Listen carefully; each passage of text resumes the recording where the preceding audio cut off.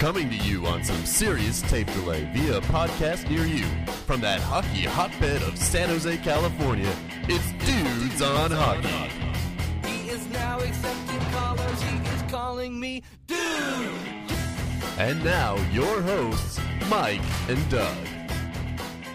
Hey there, and welcome to the Dudes on Hockey podcast. I'm Mike, that's Doug. Like Ryan Callahan's appendix, dude. Yeah. I am bursting with excitement. Are you? For the podcast today. You are bursting. I am. Poor bastard. I know. I love that they're saying he might play. I've had my appendix out. Dude. And it was not pleasant. He's not going to play. Why are they even pretending he's going to play? I think I had my... But he'll play... He would definitely play in Game 7, I think. You think so? Because I had my appendix out on a Wednesday, and I went to Vegas that Friday. Whoa. I did. Dude. Yeah. And I was younger, so obviously, so I bounced back. But you didn't have people intentionally targeting your body. That's true. That's a little different. It's a little different. Yeah, Yeah. It's different. You rolling the dice on a lovely craps table is different than someone bearing down and trying to crush your soul. That's true. So Yeah. he'll probably play Game 7. There will be no Game 7. Game 6 is going to end tonight. Is that's your thinking? That's it.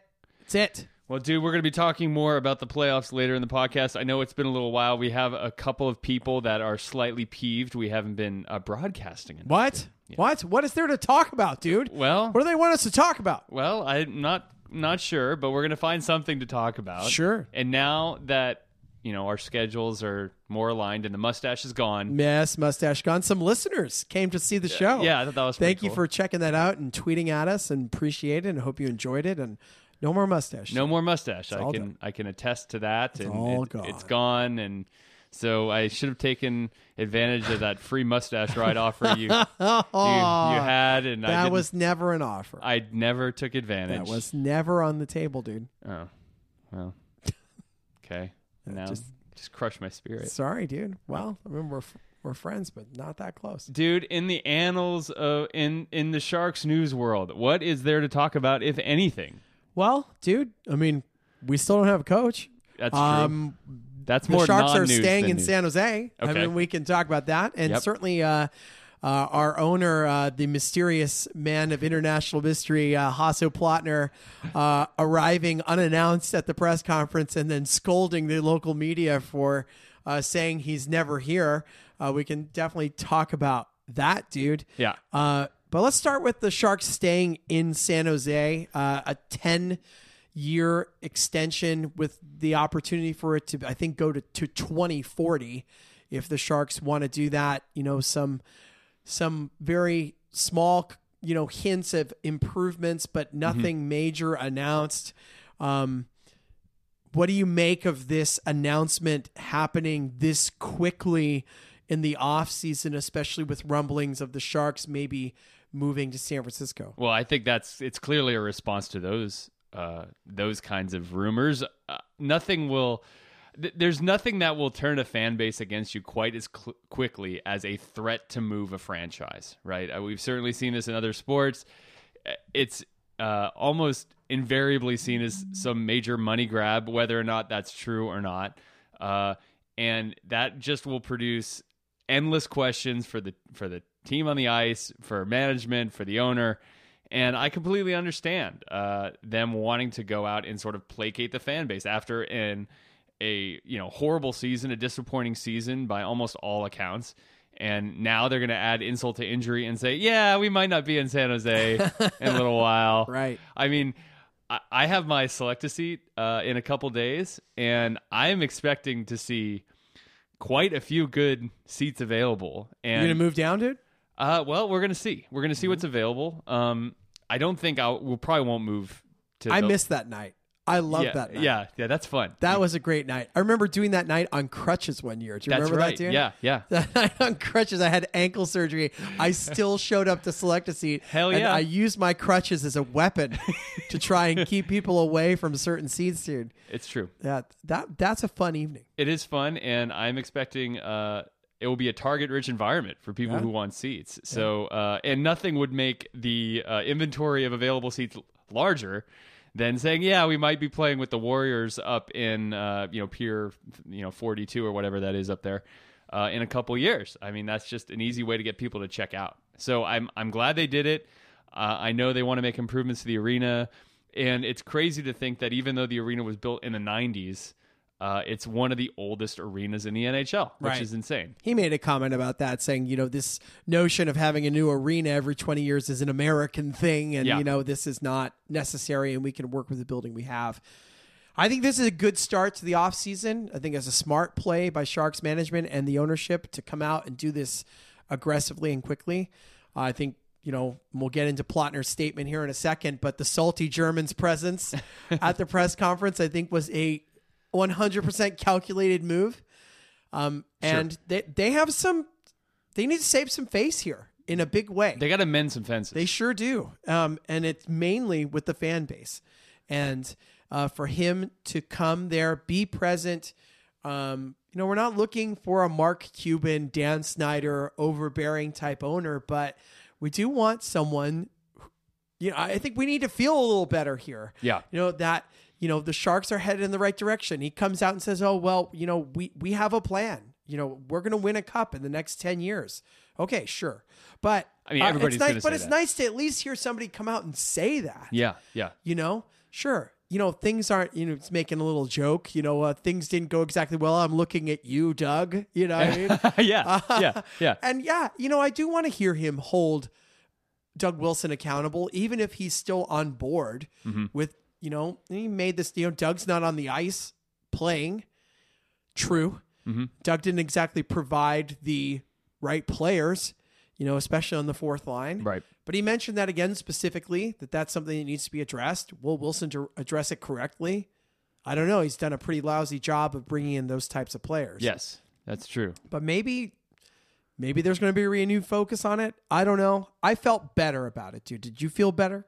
I did, and some of the other things he said, he talked about actually going through a list of unrestricted free agents, and I mean that shows that he's involved. That shows that he's not a completely out to lunch guy who has no idea what's going on, and this is just like a plaything, a trinket for him to have fun with. Like you said, I think this could potentially encroach into Dan Snyder land, and you don't want Hasso Plattner demanding that the Sharks sign Chris Versteeg or something. I don't even know if he's unrestricted, but somebody like that. Bring me Scotty Upshaw. I want all German players. Where are they? I want the Ehrhoff and I want to have Gotchbach. Let's all have them all. That's right. So, I mean, that's, on one hand, you don't really want that. But on the other hand, you want him to be an engaged owner and for him to feel the pinch and for him to feel down when the team doesn't go well. Because I think if I had to sort of condense what I think some fans were worried about is that this guy had, not enough emotional connection or maybe even a connection at all to the team. And I think maybe he's trying to prove that that's not the case. I am involved in this team. Maybe he's not in the Bay Area full time, but he doesn't like it when they lose. And he is interested in bringing on new players. And it's not just going to be, almost what the Wirtz family did in Chicago, which people I think may have forgotten 10 to 15 years ago. The Wirtz family basically burned that team to the ground and not with a plan. They just burned it to the ground because I think they probably had a fairly good financial situation going on there, even without a lot of butts in the seats. And they just sucked, and they just didn't seem to care that they sucked for a long time. And as it turns out, the one Wirtz passed away, and another one sort of assumed the reins, and sort of at the same time as when they did all that early drafting and basically built the juggernaut that we're now seeing in the playoffs. But I don't see, when I think of those years in Chicago, I think of something that would definitely make a person stop caring about their team. And, Sure. And I don't see that with the Sharks. Well, and that's I'm a big Golden State Warriors fan, dude. And when we were in high school, I mean that was the the Run TMC, yeah. and that was I loved hockey, but the basketball was my favorite. I mean, I just loved that team, and they got an owner named Chris Cohan who completely destroyed that team. And they got a new owner, and in just 4 years, he's turned them into the favorites to win the NBA title. Right. And made that place an amazing place to go and watch basketball again. And, I don't think Plotner's got that same drive and charisma that Joe Lacob does, but at least we're seeing him step forward. And sure, dude, it makes sense. The guy, paid more money to get controlling interest of the team to what? Be financially responsible for losses? Right. No. I mean, he did it because he wanted to be the owner of a winning sports franchise. I'm sure. He doesn't need the money. This guy's a bajillionaire, right? And unlike maybe like a Steve Ballmer, it didn't seem like he really bought the team in order to project himself into some sort of spotlight. No, well, clearly not. I mean, somebody has... It's the first time we've seen him. Well, someone has told him... Yeah. Listen, dude. And I don't know if it's Tortora. I don't know if it's Wilson. I don't know if it's both of them. If it's all of them together, coming together and saying, we need to... Because it's clear there's a lot less Doug... we haven't heard jack from Doug Wilson. Yeah. In the last few weeks. And I think all we heard... Doug Wilson was everywhere last year after the first round loss, squawking about how upset he was and there's going to be changes and tomorrow it's him and blah, blah, blah. Doug Wilson hasn't said one freaking word. And I think that is calculated as well. They played it the wrong way last year, and now they're taking a different approach. And so far, I'm encouraged. Far, I think they've been listening to the podcast. I think so, dude. As everyone should. As everyone should. All right, dude. Is there any other things you want to speak of in terms of plot? Yeah, there are 3 other things that I want to talk about. I thought he was right on point with saying the Stadium Series was the tipping point of the season. I think he's right. Yeah. When they lost that game, it was demoralizing for the 70,000 people that were in that stadium there to watch the Sharks on a national stage to lose that game. They didn't really ever recover from that. I think he's right. I think the comments about the DW Jumbo feud, him saying they settle it as hockey players. Do you still buy that? That those two guys are able to move past this. That's also been quiet. Yeah. We haven't heard a lot of comments from John Thornton anymore after he kind of took the shots across the bow at T-Mac. Where do you we're just speculating right now, but where do you think this stands? And can they coexist, as David Pollock speculated maybe they can't? Right. Well, certainly I think that they've at least come to an agreement that taking shots at each other in the press is probably not going to serve anybody well. So at least they've all come to sort of that agreement. And there's a truce clearly in place at this point. How uneasy the truce is, I'm not sure. I'm sure they're not inviting each other over for barbecues. Let's put it that way. We have no reason to believe that it's one of those things where they couldn't exist without one another, because frankly, I don't think it's nearly as bad as a player not being able to coexist with a coach, because you see the coach every day. You see him every game. He's always there. He's the person that, you don't need to see the GM all the time if you're playing on a team. There's no real reason to interact with the GM on a regular basis. Your contract's signed. You're playing hockey.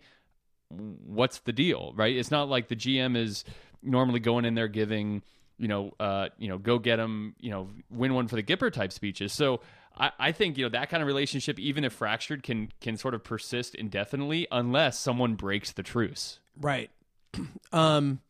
We'll have to see. Again, I think the silence, while it's been only a short period of time, is encouraging that maybe they may be able to move past this.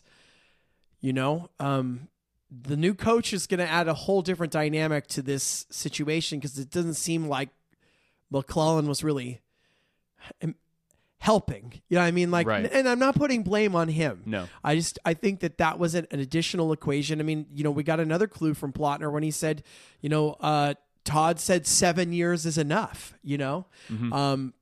Again, emphasizing this was also very much Todd McLellan's decision.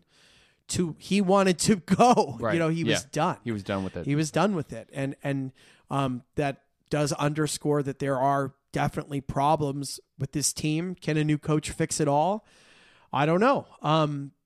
The other thing I want to talk about, dude, is the comments by Plotner that there are going to be other teams in a cap position where they are unable to sign their young players because they will, I think he said, pop through the roof. Mm-hmm. And the Sharks are in a good cap position.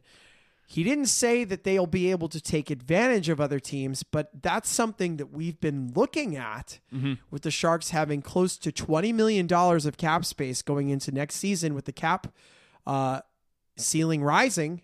Right. Might the Sharks be in a position that Florida has been in so many times to take when they took Brian Campbell from Chicago for nothing? Yeah. Yeah.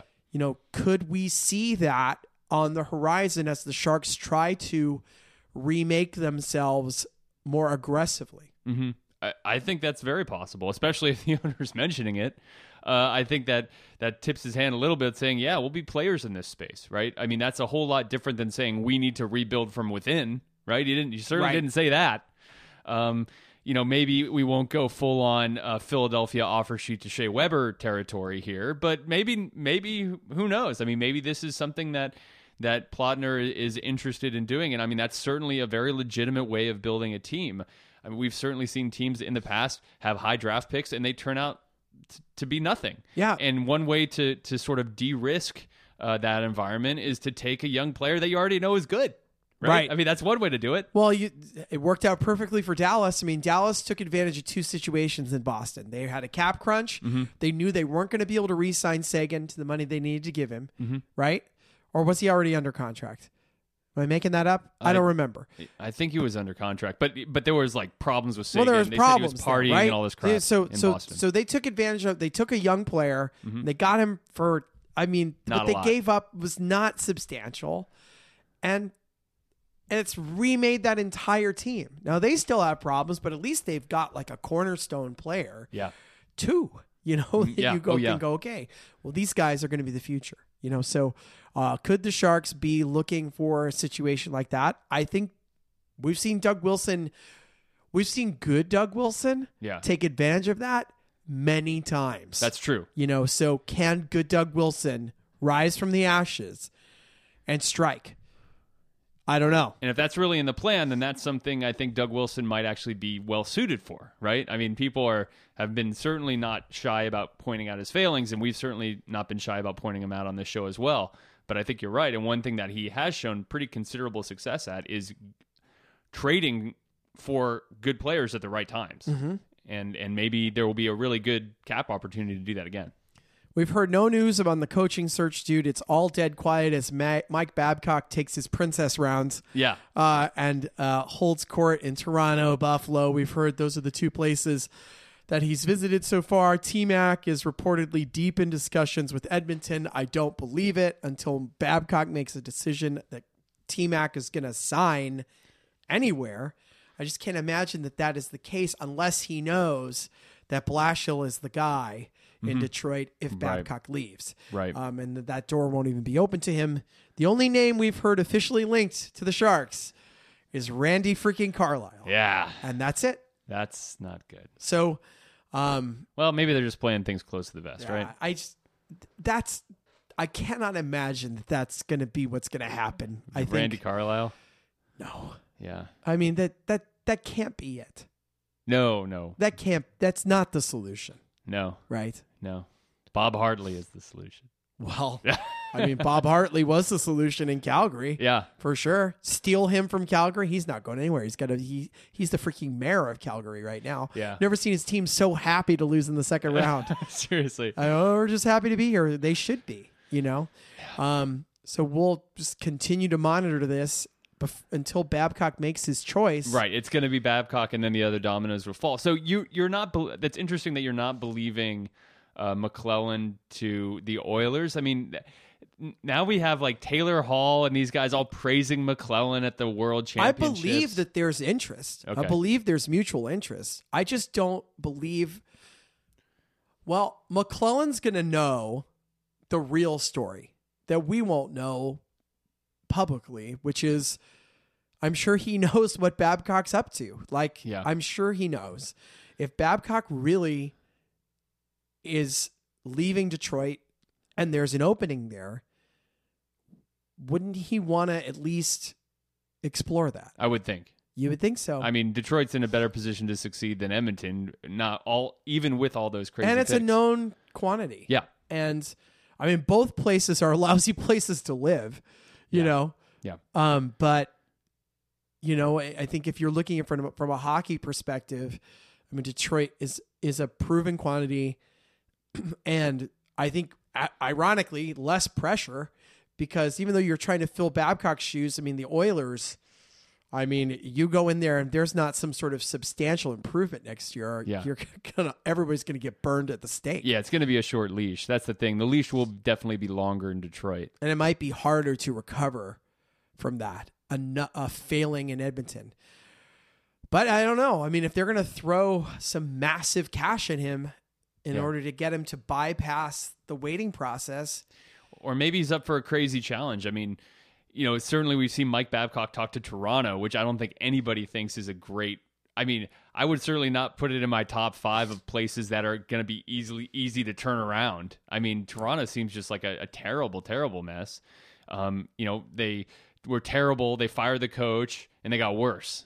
So it's not really that it was the coach's fault. Well, you got a bunch of players that don't even want to be there. They got a bunch of players, and they can't move them. Right. So, I mean, Babcock... He's not going to go there. He's insane if he goes there. I think he's going to go there. Ooh, he's crazy, man. I think he's going to do it. No. 1, they're going to offer him a huge wheelbarrow full of cash. And 2, he can be the man. I mean, that if you can succeed in Toronto, then you're the center of the hockey universe. He's crazy if he does that. I think he'll, of course, Shanahan went there. Shanahan is crazy.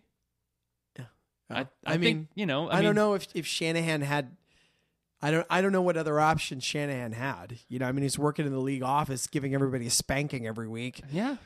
I'm sure that was paying the bills. He probably could have bought a Tim Hortons franchise or something.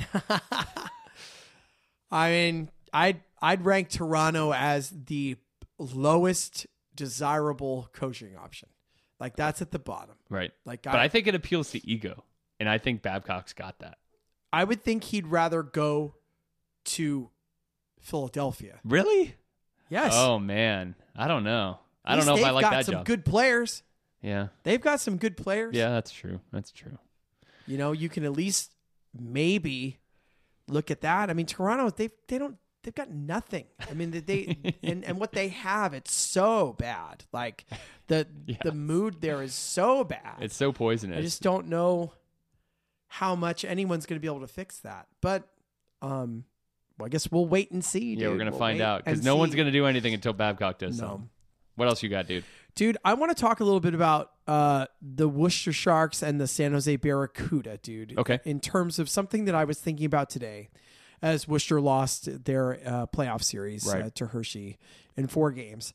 As I looked at the young players in that series, the guys that we sent up, Tierney had 3 points in 4 games. Goldobin had 0, which I think was a little bit discouraging. I mean, I didn't watch any of the games, but he had no points. Goudreau had 1. So for 3 young players who I think you were hoping might go in and make a big impact, and then you look at the leading scorers, Michael Haley, that doesn't exactly make you feel good about, what's going on.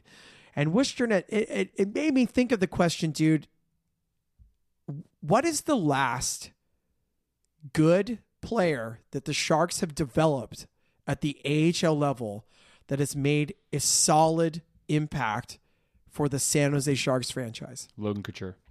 But did he really get developed at the AHL level? He was there for 2 years. Was he there for 2 full years? Look it up, dude. I'm talking about 100 games.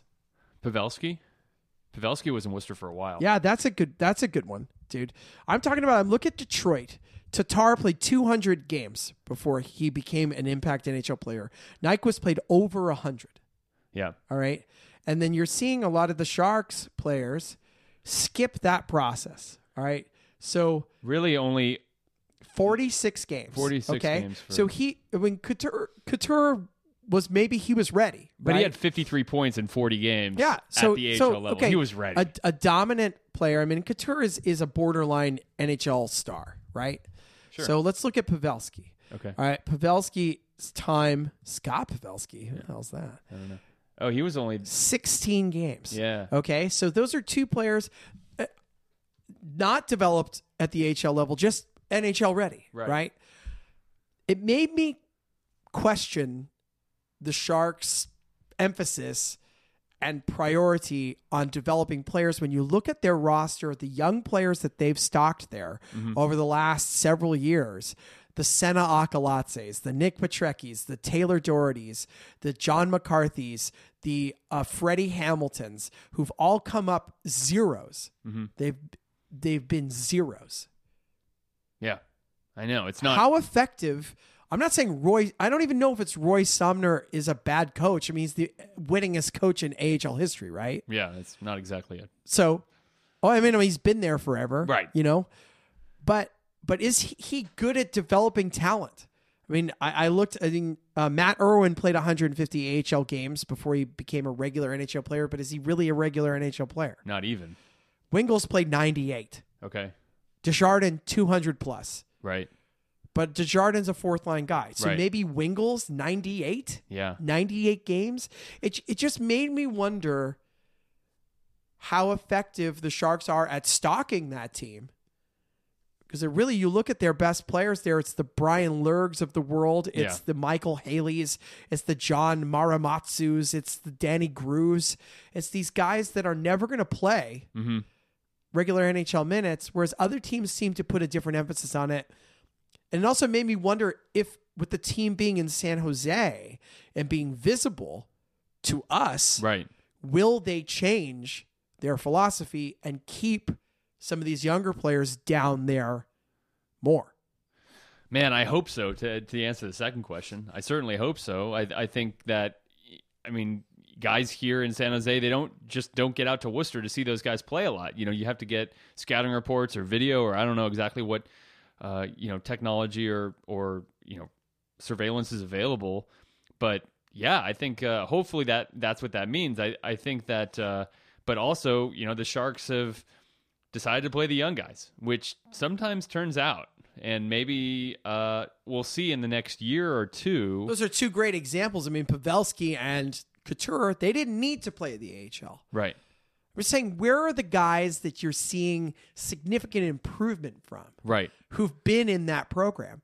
The guys who've been in that program, by the time they're done with their contracts, they just get released because they suck. Right. They're just not any good. They didn't get any better. Ben Ferrio. You know what I mean? But where's the player that you see who rose from the AHL to have you're like, oh, the Sharks really developed this talent. Right. Yeah, he was good, raw talent, and then he slowly got better over the course of 3 seasons, and now he's a great NHL player. Now, but we also aren't seeing that player who moved on from the Sharks system to go to another system and thrive. That hasn't happened either. Right. So is that an indictment on the Sharks drafting? I think it has to be. I mean, one thing I was reading about not too long ago is Michael Scarbosa, which I think was traded in the Jamie McGinn deal. The Jamie McGinn deal, and a lot of people were crying about that. And I think I read not so long ago that Scarbosa is essentially done. Like, no one thinks that he's ever going to sniff the NHL level, and so. If you want to say, oh, the Sharks are smart and dumping that guy, but, it was a guy that a lot of people were really high on, but it could be another mark against the Sharks' drafting ability. Maybe they need to shore up in that. Yeah, I mean, it's discouraging to see that, the young players they've signed as college free agents, the young players that they've brought in, we're not seeing them hit on a lot of them in terms of success at the AHL level. Now, maybe that's not where the emphasis should be anyways. And would Tierney, Goudreau, and company been successful if they had been down there for a full season? It sure looks like from Tierney's stats, he would have had a very good season, Yeah.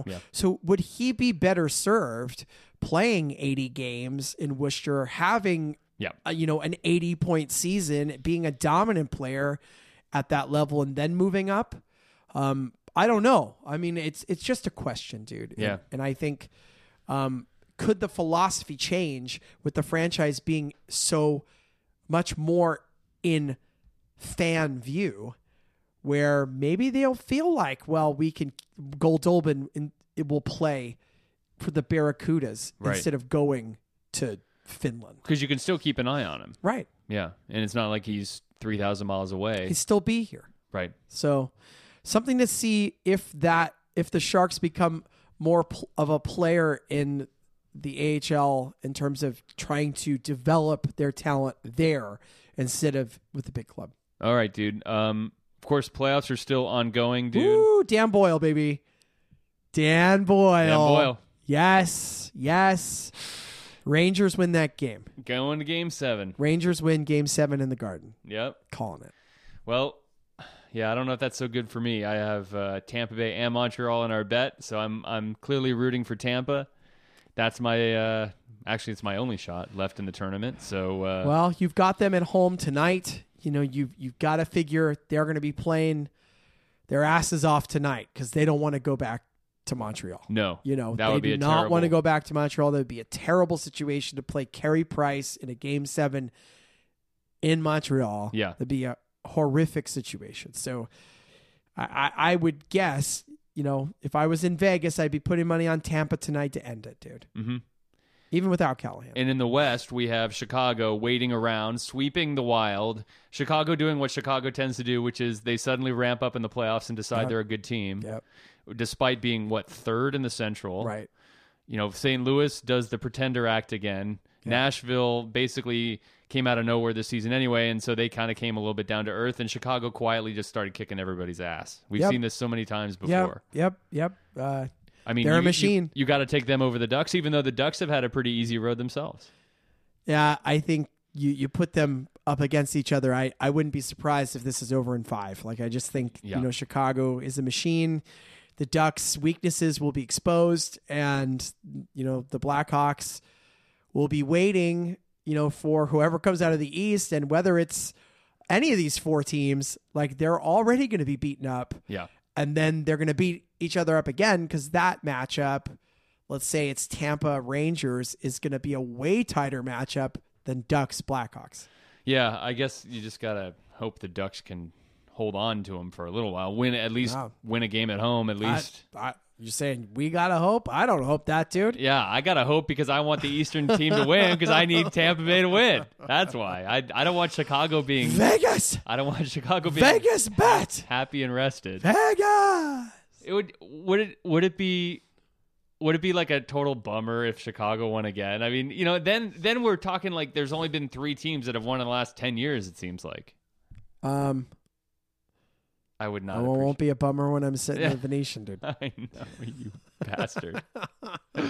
You bastard. All right, dude. Any other news that we should be talking about or NHL ins and outs? I don't think so, dude. You know, we're just kind of now we're in a spot where we're waiting. I think in the next couple podcasts, we'll take a look at the goalie market, something the Sharks are going to have to take a look at. We'll take a look and maybe we'll play the roster raider game, dude. Yeah. And see whose roster we might be able to take advantage of.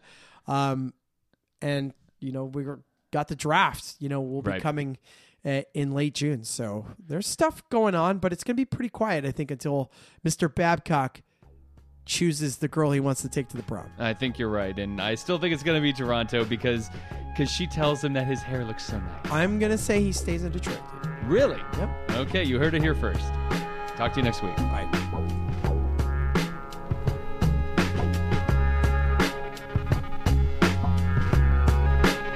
Hate the show? Want to get your questions on the air? Email questions at dudesonhockey.com. Dudes on Hockey is not affiliated with the San Jose Sharks organization or the National Hockey League.